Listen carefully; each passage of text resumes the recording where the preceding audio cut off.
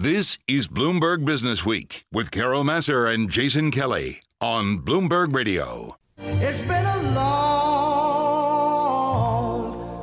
long time coming, but I know. Yeah, we hear companies and individuals who run companies talk about this a lot, and that's diversity.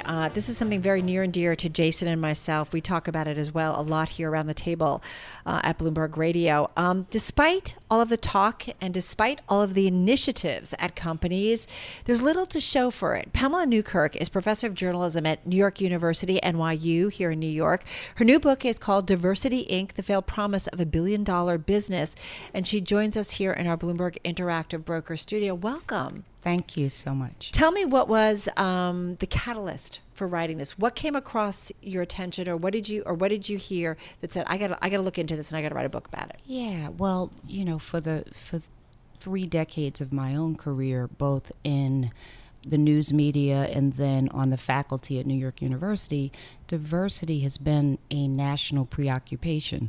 And one day I was on the train heading back home from Washington, D.C., and I was reading yet another article about a diversity report by one of the tech companies and the same, disappointing results. African Americans and Latinos are acutely underrepresented in tech. You can see the conversation. Wait, we're doing all the right thing. We have the programs in place. How come it's not happening? Right, and then every year these companies issue these reports and they sort of like say, oh, it's so disappointing. And yet they're spending billions of dollars every year on diversity initiatives. So I wanted to interrogate the tension between the rhetoric and the billions of dollars expended on diversity and the numbers, the metrics, which show that the needle is not really moving, particularly in the most influential fields. Right.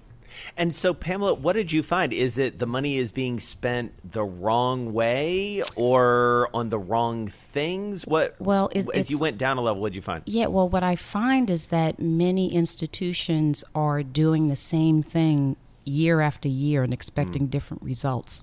And you would just think that if you were investing hundreds of millions or billions of dollars into anything that wasn't working, that you would just naturally change course. But for some reason, institutions are committed to doing the exact same thing. So they erect this amazing apparatus of diversity with diversity czars and consultants who, go to conferences. And there's this whole apparatus around diversity, and no one seems that concerned about the results or the amazingly awful results. Well, I got to jump in because it's interesting that you say that, because another thing that Jason and I are very much into is ESG, environmentally social governance, investing, and certainly things like pension funds, endowments, various, institutional investment organizations. I mean, this is more important to investors.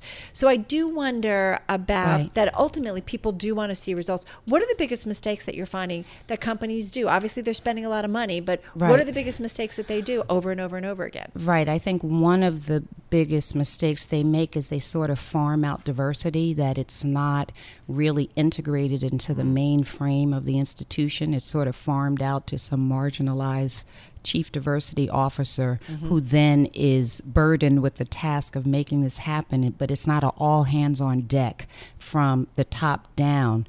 That's the kind of... Don't have a place at the table that matters. Yeah, so it takes real intention, and it takes, vigilance, and it takes people really feeling invested in the results, not just in the symbolic gesture of diversity. And that's what we see. We see a lot of the symbolism of diversity.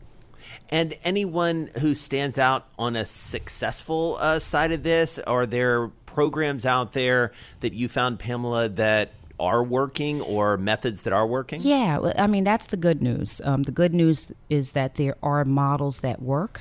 institutions that really want to roll up their sleeves. There are a number of ways that they can do that. It's probably too much to go through now, but one of the companies that I did a deep dive into was Coca-Cola. I was just going to say, I was looking at that. Yeah. So, and I've talked to some of their diversity people, right? Certainly on our air here. Right. So they did more than just make it something marginal to their core business strategy. They sort of pulled it into the main. But more importantly, what they did, and this was after settling a landmark discrimination lawsuit, right. I should add, and there was a task force that oversaw what they, the initiatives that they were doing to right the ship.